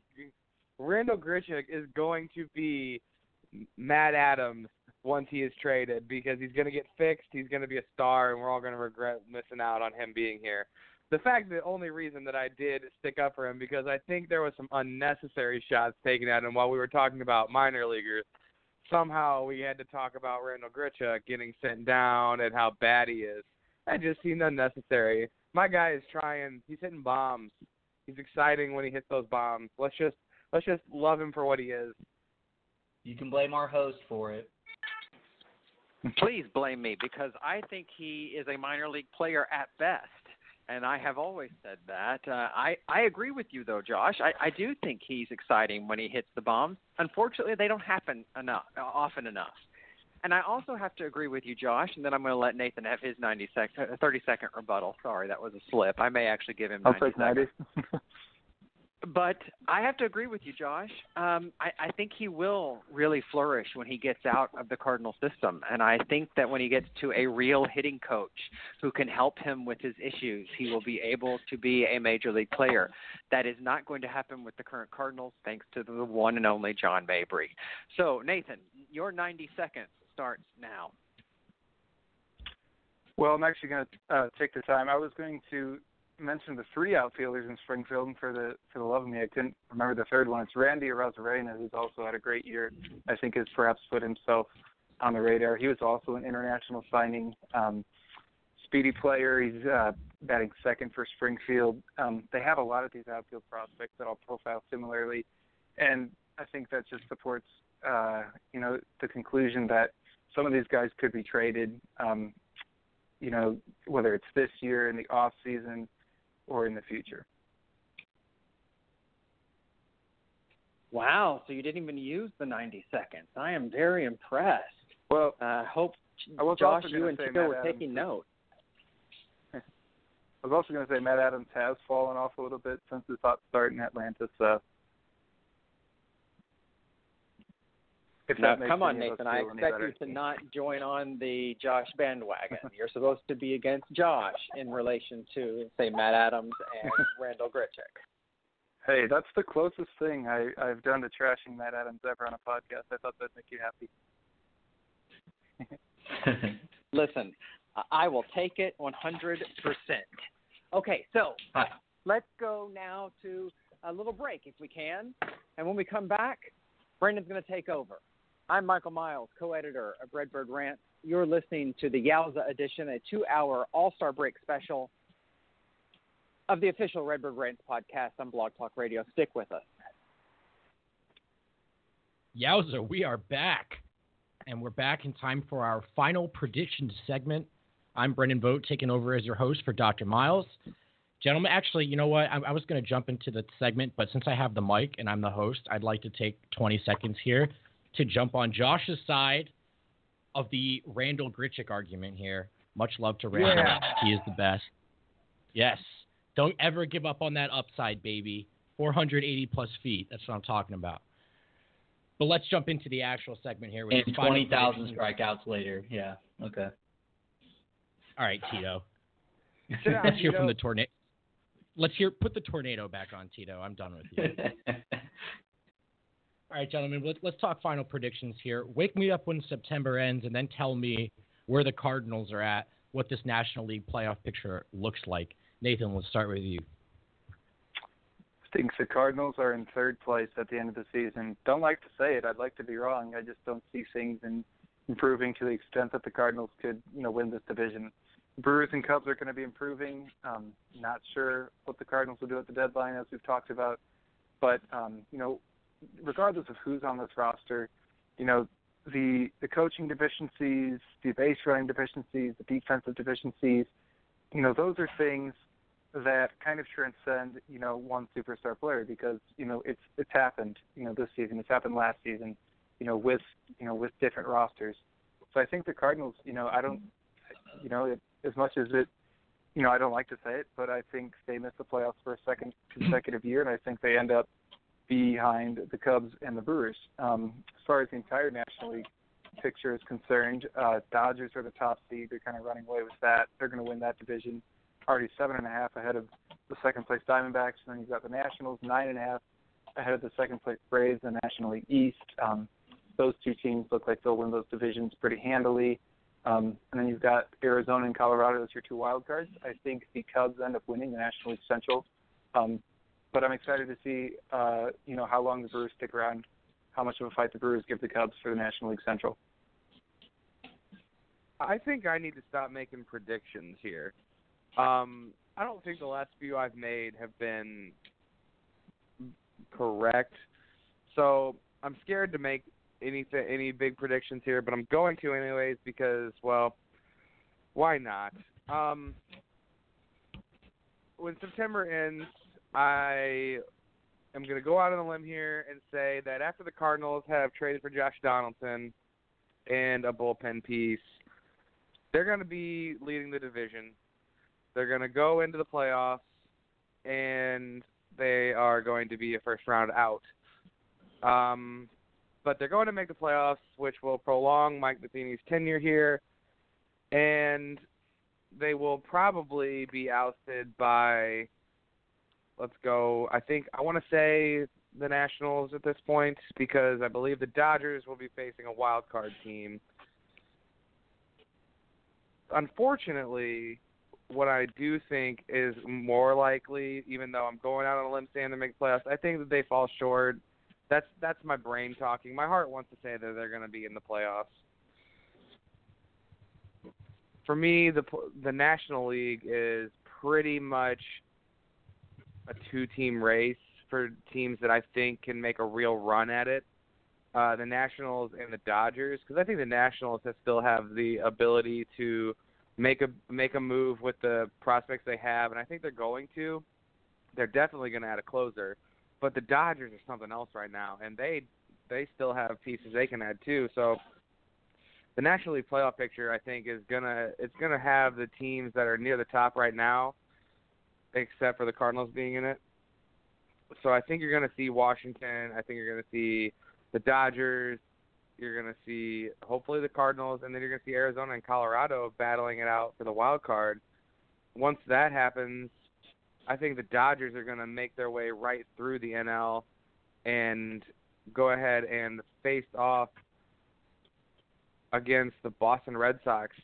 And I think the Dodgers are going to finally make their move that they've been trying to for years. They made that huge trade with Boston a while back for Carl Crawford, Adrian Gonzalez, because they thought that was going to get them to a World Series. I think this might be the year for them. My heart is telling me, though, that I think the Cardinals could be that team to make the run, but they have to make a move for a big bat and a bullpen piece to be able to get there. Well, if we're going to talk about current team, the Cardinals will be in third place, as Nathan said. Cubs and Brewers have done what they needed to do so far to improve their team, and realistically, the Cubs have done way more than what the Brewers have done. So I expect the Cubs to catch and surpass the Brewers. And the Cardinals, if they stay pat, they're going to be either a second or third place team, more likely third, but they're not going to be really there at the end of the year. No hope of a wild card. So to Josh's point, if the Cardinals are going to make the postseason, they have to go out and get somebody. It has to happen. And I would hate to see the Cardinals miss 2 postseasons in a row. Is it a realistic possibility? Absolutely. And I think all of Cardinal Nation should be kind of put on alert that it might happen. As far as how the playoffs would shake up, if the Cardinals stay pat and finish third, I think the Dodgers are the number 1 seed. I think the Nationals take the 2nd seed and win the East. And I think the Cubs will prevail in the Central and be the 3rd seed, with the Diamondbacks and Rockies being wild card 1 and 2. And then as for a World Series prediction, I'm actually going to go with the Nationals and the Red Sox in my World Series, and that the Nats actually get it done while Bryce Harper is still in D.C. and win in 7 games. If the Cardinals were to somehow manage a playoff spot, they would probably still be the 3 seed, and as Josh pointed out, would probably play the Nationals in a division series. And boy, that would be some kind of fun again to have a 2012 rematch of the NLDS. And I'm telling you that DC area would have a fit with the Cardinals. But yeah, I don't think the Cardinals would really prevail against the Nationals. That lineup is too good. Now, again, they did beat them in 3 games in St. Louis, winning 2 of 3. So there's still a chance that the Cardinals could do it. But even then, I still don't think the Cardinals have enough firepower right now in their rotation to manage a deep postseason run. So I agree, but I like that Nationals point. I like that Nationals point, Tito, because wouldn't that be something? This does finally seem like they have that complete roster. We know they've been verging on genuine contention for years now, and we've seen the Cardinals ruin their day once or twice. And I can only imagine what that would do to DC fans if somehow this Cardinals team were to steal a series win there. I was in DC in 2013. I was at National Stadium and I had my Cardinals gear on, and I'm telling you, the looks that I got, you'd think I was in Chicago. They were just like, I cannot believe you're wearing St. Louis stuff here, especially after what happened. I mean, it's the same way we would feel about the Giants. But Tito, I thought Josh told me that you get those looks on a daily basis, whether you're wearing Cardinal gear or not. Is that not right? Well, yeah, you're right. Yeah, okay. Hey, fan bases don't like losing to other fan bases in the playoffs, especially perennially. Yeah. I'll tell you, I live out here in LA, and there's some respect for sure, but Dodgers fans are sick and tired of this Cardinals hat. That's for sure. I'm sure they are. They'll admit it, man. They just don't want to see it. Nathan, I missed it there. If you gave it, did you give a World Series prediction? Yeah, I didn't realize we were doing those right off the bat. I'm taking the Dodgers to finally get over the hump, win the World Series. As far as who's coming out of the American League, I think Houston's obviously the best team right now. I'm not sure what they can do in the playoffs. I like the Yankees putting it together down the stretch. They're going to be adding some pieces at the deadline, like their offense. They're going to need to be improving their pitching staff for sure. I think they made a move for a starter today. Can't quite remember who it is at this point, but watch for the Yankees to get hot. They started the season really hot. I think they can end the season hot as well. I think it's fair to ask this question in a later podcast once the deadline has wrapped up. For sure. But it's sports, man. It's a 2-hour podcast. Nothing wrong with speculating, right? Yeah, Tito. Stop it. You suck. I know. There were a couple of playoff questions I wanted to ask you guys. Namely, I know none of us have them going to the World Series, but do you think the Diamondbacks and or the Rockies have any chance of shocking the world and making a run through that field as an underdog? I think there's sorry, always Nathan. a chance when you're in the. Yeah, I think there's always a chance, when you make the playoffs. If the Diamondbacks and Rockies are the two teams that are the wild cards, one of them is going to be in the division series, and as it stands right now, they'll be facing the Dodgers, the top seed. Facing the top seed is never easy, but if that's the team in your division that you've played 17 times already that season, that might actually work to your advantage, more than meets the eye. So if the Diamondbacks or Rockies are, playing the Dodgers in the division series, I think they might have more of an advantage than a team like the Cardinals, the Cubs, or the Nationals facing up against the Dodgers in the playoffs. Right. Josh, your thoughts on Arizona and Colorado? I think of the two, who I would lean to would be Colorado. I think that team, their pitching has really shown a lot, and their lineup is really impressive. They have NL MVP candidate over there on the hot corner, and Nolan Arenado, and they do have the weapons in the minor leagues to make a move to get another pitcher, a Sonny Gray or Chris Archer or whoever else becomes on the market. They have the guys in their minors to be able to make a move like that. So if they think that this is a good year for them and they make that move, they can be scary because they do have a very talented roster, and they would get to play some playoff games in Colorado. You have to think their fans would go a little crazy for that. And that's always a nice thing to have. I would say between the two teams, and just because Josh said Colorado, I'm just going to go with the Diamondbacks, even though I think that is not true. If the Diamondbacks were to go get somebody, a starting pitcher, I think they have a realistic shot at getting, to the World Series. It just depends on who they go get. A J.A. Happ might be good. I think that's probably their best bet. Quintana would have been a great pickup for the Diamondbacks. Unfortunately, they weren't able to do that. So maybe if they go get a starter, they have a legitimate shot. They have a great lineup. There's no denying that. And so does Colorado. As far as Arenado being an MVP, he's not really doing that much this year. So, Josh, you're wrong again. Sorry. So, Diamondbacks are definitely a better contender than the Rockies. Okay, so let's put 30 seconds on the clock here, and let's hear some rebuttals. Nathan, you're up first. Did you dislike anything about their predictions? Well, I forgot who said it, but to the point that adding Josh Donaldson on a ball-playing piece would put the Cardinals over the hump in the National League Central. Josh. I would argue that the Cubs and Brewers have third basemen that are better than Josh Donaldson. Donaldson has been injured this year, hitting .260. Travis Shaw has been better than Josh Donaldson this year offensively. Chris Bryant is better than Josh Donaldson. So I'm just not sure that would put the Cardinals over the hump. Hot takes. Straight venom from Nathan. Josh, your chance to rebut that rebuttal. I'm going to need more than 30 seconds for this one. Get after it. First, I'm going after Tito. I really hope you're joking about saying Nolan Arenado isn't doing anything this year, because if not, you need to quit talking about baseball. You're an idiot. I love you. And Nathan, I understand that Josh Donaldson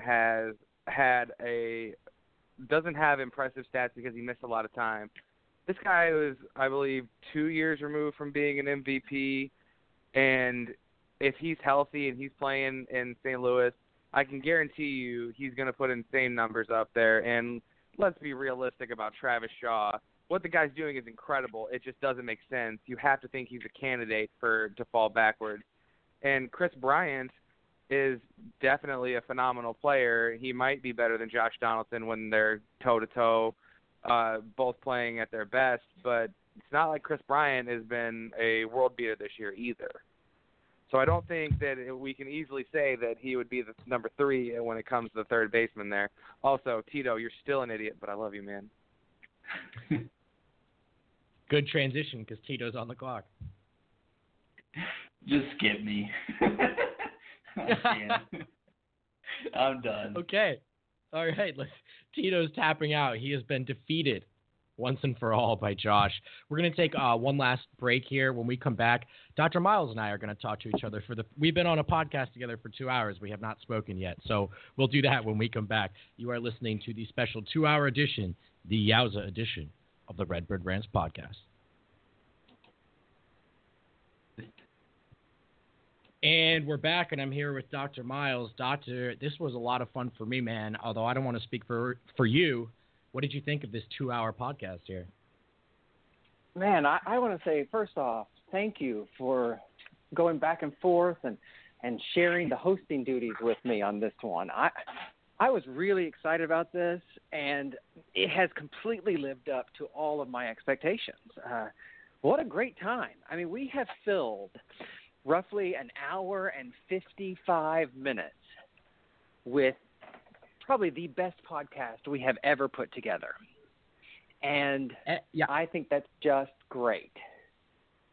I agree with you, Doc, and I love the way we're doing it, man. We're churning these out every Monday and Thursday, and if you're going to do a podcast, you got to keep it consistent, give the people what they want, and we're getting better and we're having fun, man, and this was definitely the pinnacle of that experience for me.